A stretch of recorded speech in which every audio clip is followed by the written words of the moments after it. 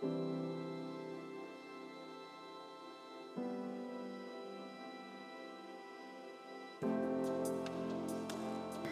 everyone, and welcome to another episode of the Calm Collective podcast. I'm Cassandra, and I'm so thankful that you're here with me today.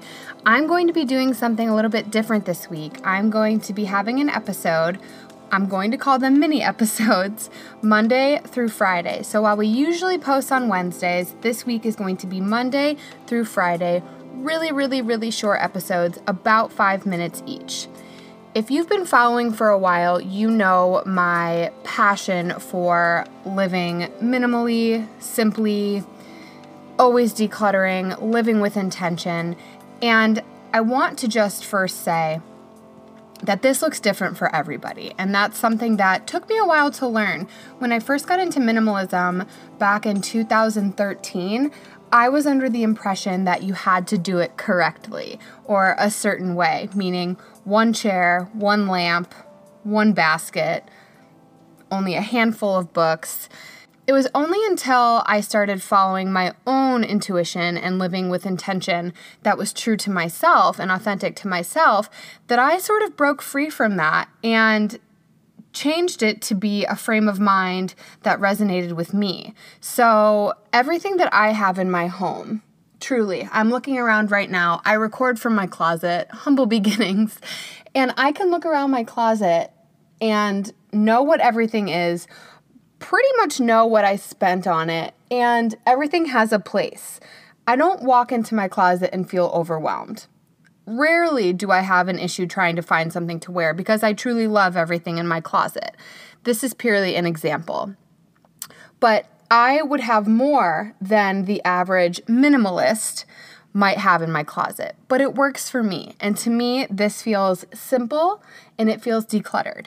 So before I dive deep, I just want all of you to know that it really comes down to how your home and your space and your life, even if that's like your computer and your hard drive, makes you feel.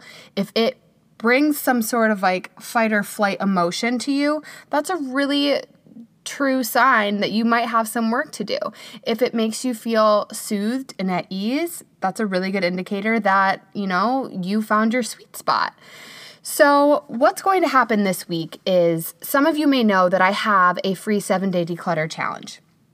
I really wanted to bring this into podcast form and invite you all to definitely download the free 7-day declutter challenge, which you can find in the show notes and on my Instagram at @thecalmcollective_, because there are some powerful journal prompts to sort of walk you through to make it a little bit more in depth. And there is a little homework on the back end.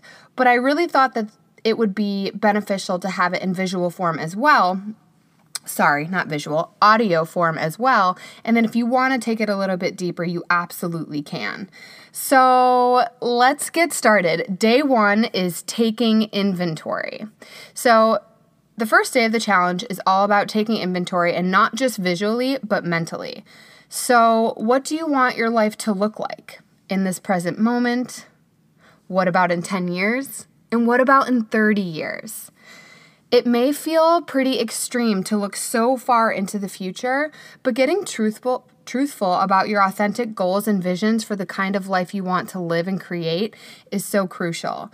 So for me, when I close my eyes and I think about 10 years from now, I see a home and I see it being white with tall ceilings and things are very neutral. There's a lot of plants. It's very warm and cozy. And I see my closet being medium size with very soft material and textures. Everything has a flow to it. Everything has structure. And it just feels very me, very inviting. So that's an example of how you can try and visualize your life in such an advanced period of time. The most important thing you can do here is to separate yourself from other people's opinions on what your life should look like. An example would be our parents, or what social media is telling you it should look like, and what you think your life should look like based on your age. So my issue with social media is that sometimes I come up against two ends of the spectrum. One is I'll see a minimalist or something, someone who is living their life very simply, and I'll think, oh, I thought I was doing that, but I guess I'm not doing it good enough. A short meditation or a little jolt of self-awareness takes me right back to my authentic core, where I realize that I'm doing this my way, and as we talked about in the beginning, my way is correct for me.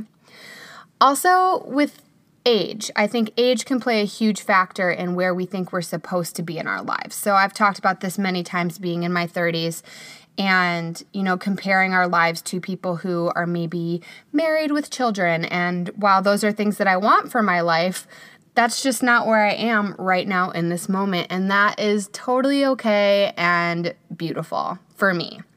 So let all of these things go and try and start fresh.